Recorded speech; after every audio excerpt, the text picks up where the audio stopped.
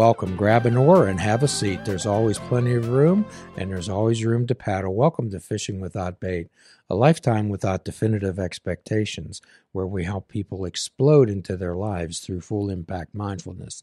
If you're welcome nowhere else, you're welcome here.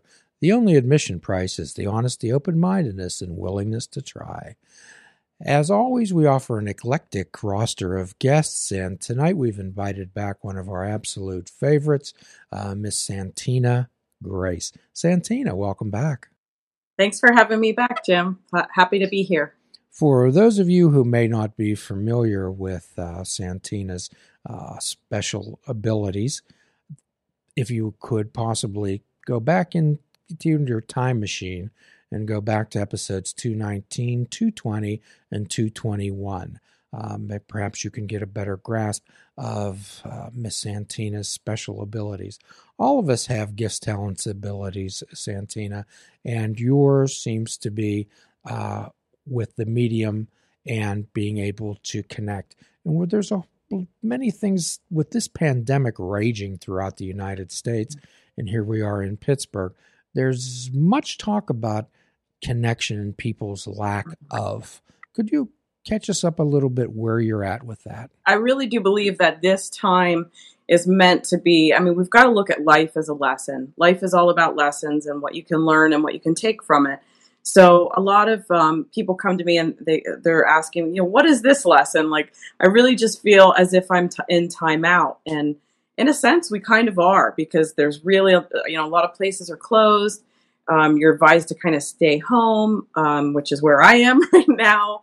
And so really what I think this time, what the gift of this time is, if because once we're out of this time, it will be easier to see the positivity of it, is to really take a look inside of ourselves, to really reflect. It's easy. I think a lot of us at the beginning of the pandemic took a look at our environment, and a lot of people did home improvement. You're looking at your four walls, so you start to think about the things that have always bugged you, and you start to make improvements.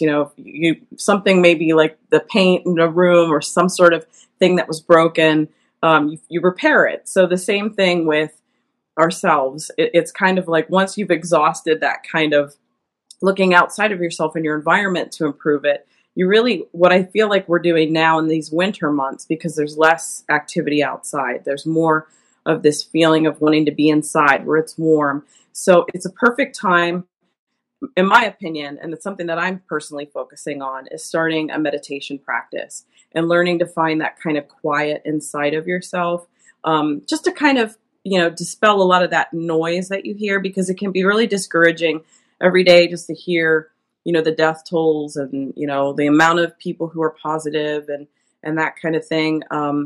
There is hope. It looks like there's some good things coming for us in 2021, as far as like maybe some vaccines or some treatments for this, disease that's kind of inflicted this whole planet. But I just really feel like you'd be remiss if you didn't focus on the fact that this is a time for us to really do some self-work. And then when we emerge from this time and we reconnect and we have the ability to be around each other, it should really be about appreciating the company of others. We really should never take that for granted. And I think in this time out, there is a feeling and a sense of isolation at times. And I'm human, and everyone feels it. And whether you're at home alone by yourself, quarantining, or with another person that might be driving you a little bit crazy, it's all kind of part of this lesson that we're kind of going through, and learning to appreciate each other, learning to kind of just finally look at those parts of ourselves that we had been distracted with the outside world for so long, and we really just didn't pay attention to. So that's kind of what I'm up to, and that's what I think this time is about. So re-listening to our episodes from last year, just about at this time, I caught on rather quickly that you were so much more than a medium. Mm-hmm. Mm-hmm. I felt that you had such a tremendous insight into people into the human experience and helping people to actually reconnect to that human experience. Mm-hmm. Yeah. I mean, the words that I guess the terms they call is like a psychic medium, but really, truly what I believe I do is I give people a different perspective, a different viewpoint on kind of where they find themselves in life. Because a lot of times it can be really easy to just see only the things in front of us that are seemingly where we are stuck, or where, what our circumstances are. And sometimes it's hard to just see beyond that, or see the fact that there are choices, and that, if we make a choice, it can actually change and affect us in really positive ways. I've had the privilege of really working with a lot of people, and over the years, I think the thing that makes me the happiest is getting to connect with people and them telling me, something that I said. And I've got to be honest with you, I believe in this thing called, it's the spiritual, confidentiality agreement.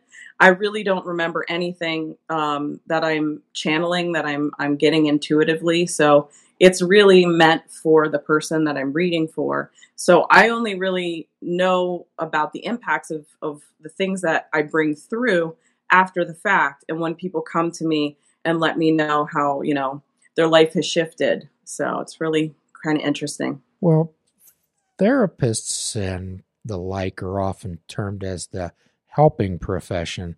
Mm-hmm. I'm kind of looking at you as being in the healing profession. Yeah, I would think so too. Because all I really do is I take people's attention to, as I was saying earlier, to those parts of themselves that they kind of disregard, don't pay attention to, or either really don't want to look at. And they, busy themselves in their life and distract themselves by other things. And it's kind of like, well, hey, wait a minute. If we just take a look at this, and if you just make a few alterations to this, things can shift for you, and some possibilities can open up. So, well, we discussed so many things last time when we discussed about the beginners and the expert's mind, and we talked about, I was particularly interested when you gave me the definition of a psychic having precognition, and you suggested that most people, human beings, have this type of precognition, but however, we're not present and aware enough to recognize that we have it because we're so distracted by outside information. Correct. I think that anytime anybody has said they've had deja vu, that's right there. If you have that sense of I've lived this, I've seen this, I have felt this before, that feeling of deja vu, you're intuitive. I really do believe that a lot of people have different types of gifts. Some of us are what we call empathic, and you feel other people's emotions and you take them on as if they're your own. And I think that can be hard for some people, because a lot of times, and I think especially in these days, you feel a lot of stress and anxiety from others in this world, and your life might be you might just be going along your day, having just this wonderful time, and then all of a sudden, out of nowhere, you've got all this anxiety and this tension, and you might feel like tightness in your chest, and you're not quite sure mentally where that happened to you. And that's a true case of somebody who might be empathic. You might have picked up some emotional output that it's almost like radio waves. You just kind of you can't see it, but you can feel it. And there's a part of you, there's an aspect of you, your energy field, which I believe that actually connects us to each other. So yeah, and anytime you've been in a grocery store line, and maybe, honestly, in the world right now, there's a lot of, controversy over masks, right? So if you've ever experienced there being a confrontation about someone refusing or not wanting to, whatever the case may be, you can feel that tension. You can feel that emotion. And that's kind of being empathic. So that connects you there. Well, it's like reading the room. What's that? Reading the room. Some people say reading the room. I read the room. It's more than reading. It's feeling the room. Right. I remember a few years ago, I was down in Charleston, South Carolina with my brother, and we were walking around the town. He lives outside of there. And I walked past this place, and I felt this horrible feeling, just awful dread. And I said, my gosh, I said, I'm feeling this awful feeling. I said, where are we? And he said, we're outside the old slave market. I said, oh my. He said, would you want to go in there? And I said, absolutely not. Yeah, places hold energy as well. So I say this a lot with Gettysburg. So if you ever visit Gettysburg, it's got a lot of history to it, right? It's kind of like a ghost hunter mecca right now. So when you think about how many years there was fighting and war there, of course, but then think about all the years where, ghost hunting was the thing, and Yes. There's so much fear there. There's so much. So I don't particularly enjoy going there. I mean, I respect it for the historic significance that it is, but I also just the energy of that space and the people perpetuating, ghosts and fear, and it's something that you can easily connect into. Well, I remember listening to our previous podcast. You said that you'd prefer not to go on it because you'd ruin their time for them. Because you could say, hey, I can tell you what's going on here. Yes. So generally when I deal with people and we talk about making decisions, emotional mind versus wise mind decisions, I always ask them to say, what is your data gathering, fact sorting and shifting brain, your clinical observation of this situation? Conceptualize it for me. And then I'll ask them about their emotional center, their heart. I'll say, tell me what your heart, tell me what your emotions feel about this. And then I'll say, tell me what your gut feeling is. Tell me what your intuitive feel, your immediate intuitive feel for this situation is. And I suggest to folks that when your head and your heart and your gut aligned, you'll know the answers. And I think this precognition has a whole lot to do with what this intuitive gut type of feeling is. Definitely. Yeah. Some people even experience precognitive dreams, where they'll have a dream. I mean, I teach classes about dream interpretation as well, because you have to know the difference between fear-based stuff that you're just replaying your life, or you're replaying some things in the things that you may have talked about throughout the day, and then actual things where it feels like it could be a past life, it could be someplace in the future. I mean, we go some really interesting spaces when we're unconscious and we're in that dreaming state. And one of the things I've been kind of really interested in during the pandemic and learning about are brainwave frequencies, and learning about kind of the differences and how those affect us and how we can kind of retrain the brain through some different stages. So that's kind of something I've found an interest in during this time. Well, I do a lot of dream analysis myself, and I'm not a Freudian. However, Freud always said that your dreams were your window into your soul.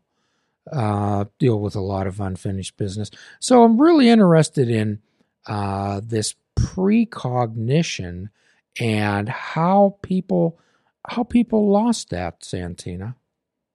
I really do think that it was, I think I may have said this in the previous show. I think it's something that was part of kind of our DNA when we were kind of hunters, gatherers, and we were living more of a wild life, less domesticated, less inside, our homes, when we had to be more nomadic peoples. And we had to kind of, in the wintertime, it was like the birds, we would need to go south because we were very, the people just kind of needed to go where they needed to go. So you had to have a sense of, if we take this path, if I look at the things around me, if I smell things. So we used our senses so much more.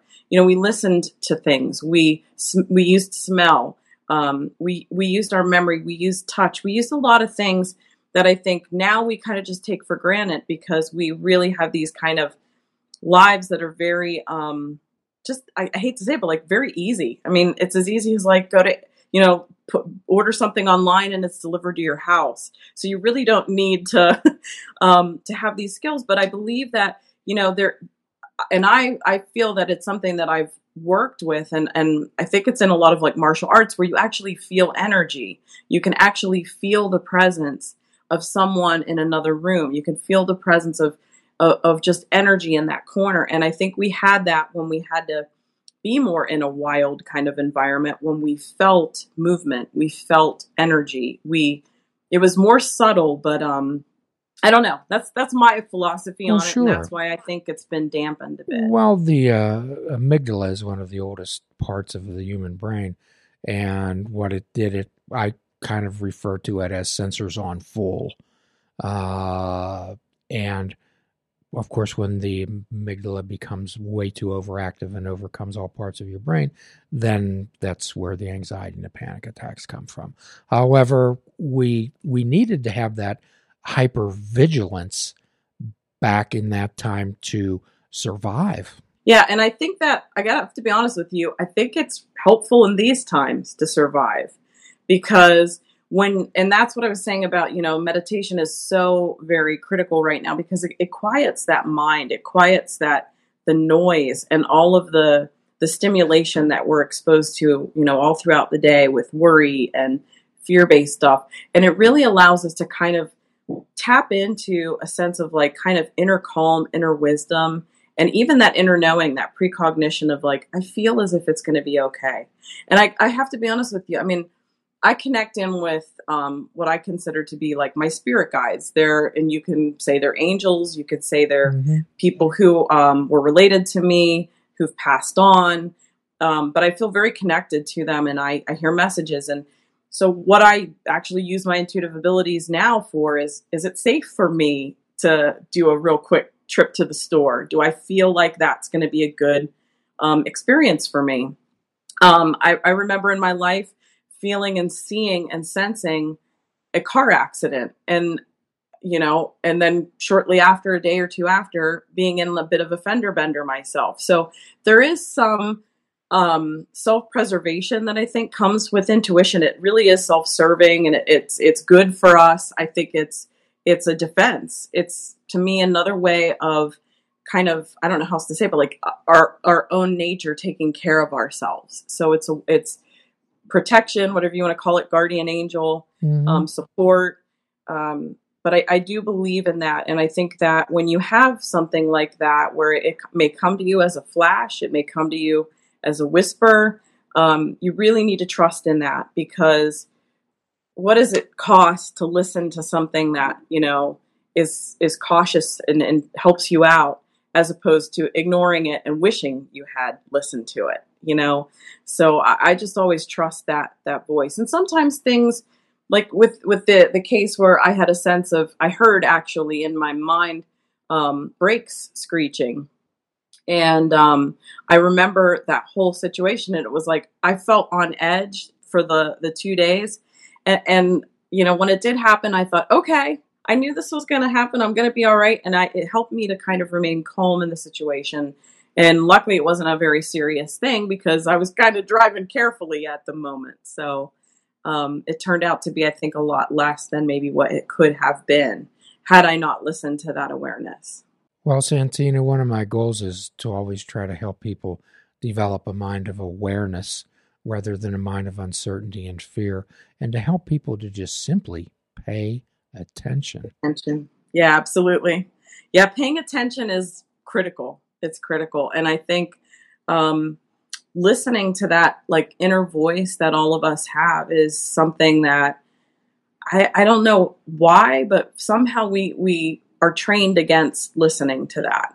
And it's something that I think, if we can get back to that starts to open up intuitive abilities right then and there, just to listen to that inner voice. Now, we all have the inner voice that's the nagging, kind of not on your team type of voice, the one that's very critical, self-critical. Sure. That can be useful, but that's not the voice that I'm kind of talking about. I'm talking about one that just kind of, it feels like it comes from like what you were saying, your heart space, your gut, that kind of a space where you can, like, it's really inside of you and you feel it as if, I don't know where this is coming from, but I feel like I need to trust this. Okay, so how do you help people detox enough to open those channels up?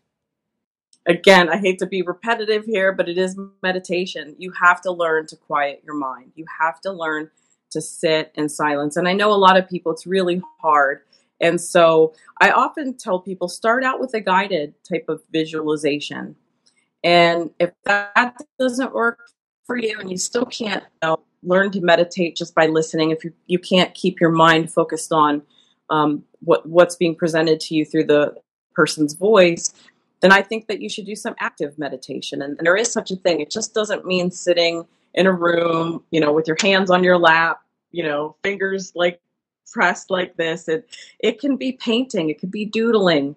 It could be singing. It could be dancing in your living room to crazy music, and we're dancing in a way where nobody sees you, and just not thinking about anything in that moment. That's what meditation is. It's about clearing that mind and giving. It's almost like, and some people who have trouble with meditating and getting all of the thought process out of their mind, I often say, just imagine like a white sheet, like a linen sheet on like a laundry line blowing in the breeze. And if that's all you can think of, at least you got a blank slate and a white sheet in your mind, and you're not thinking about anything else. And I often say, like, when the mind wanders, sometimes it's good to follow it where it goes, because a lot of times that's where intuitive kind of thought process goes. But when that mind starts to wander into areas of, did I do this? Did I forget that? What do I have to do tomorrow? That's where you kind of have to go back and almost, you're fishing without bait. You got to reel yourself back. I love that. A little bit, and just put a little tie in there. So, and when people say, I'm repeating myself, well, we need to have things repeated, because as human beings, Santina, as in the 12-step world, there's a concept that we have quick forgetters. Mm-hmm. Yeah. Well, I mean, it's so easy to go back to patterns, right? So we have these bad habits, and, it's about creating new habits and good habits and habits that support you rather than, tear you down. So I think that this time it can be really hard, because you may want to kind of go to a space where it's easy and it's comfortable and it's something that you've always done. Like, sure, I'd love to, sit on my couch and stream some movies and do whatever, but it's harder to kind of like, and this is something I'm struggling with, but even making time every day, exercise every day. The meditation is something that is easy for me because I get such benefit out of it and I love to do it. So I do it pretty often. But yeah, just kind of, it's like we really need to be regimented in this space too, because it's real easy for days and nights and, weekends and weekdays to kind of all blend in together in this kind of space. So especially those of us that are having to kind of stay home. So it's action and effort, Santina, that make a future possible. Okay. And thinking is great. However, we have to put some action behind that. I don't think I ever told you the lottery story before. So here's how I talk about faith in action. And I do this at rehabs frequently. I'll say there was a person who prayed to win the lottery every day. All just sweat blood. Prayed every day. And nothing ever happened. So they got so angry that they screamed up to the sky. They said, God, why won't you let me win the lottery? And God called back down and said, could you meet me halfway and at least buy a ticket? So the idea is we need to buy the ticket. Right. 100%. Yeah. You can't win if you don't play. That's right. It's not what we say, it's what we do. Right. So it's action and effort. It's the action and effort behind that. It's like, being grateful is wonderful, but gratitude's an action word. It's right, but I like to say play, because I feel like when we put the word play there, It's not a chore. It's not a chore. So I look at meditation as like, that's play for me. Exercise a lot of times is like play for me. I'm going to go on a hike. I'm going to be outside in the woods. So that's play. So the more you can make, I think, some of this stuff that is, I think, activities, like you're saying, actions that support you. I think the more that you make it like play, the more that you make it fun, the more you're likely to do it. Well, so that's why I say play. Sure. Well, that's the difference between having to do something and choosing to do it. So I often, those self-defeating words, 90% of cognitive behavioral therapy is about changing the language in the way you speak to yourself. And choosing to do something makes you in command of it. Please check out our website at fishingwithoutbait.com, where you can listen to the show, comment on our discussions, and find out where you can subscribe to our podcast. If you're interested in flying the colors of Fishing Without Bait, click the shop icon on our website. We have clothing, mugs, cell phone cases, and so much more. Show the world that you fish without bait. This show is a member of the Sorgatron Media Podcast Network. Find out more at sorgatronmedia.com.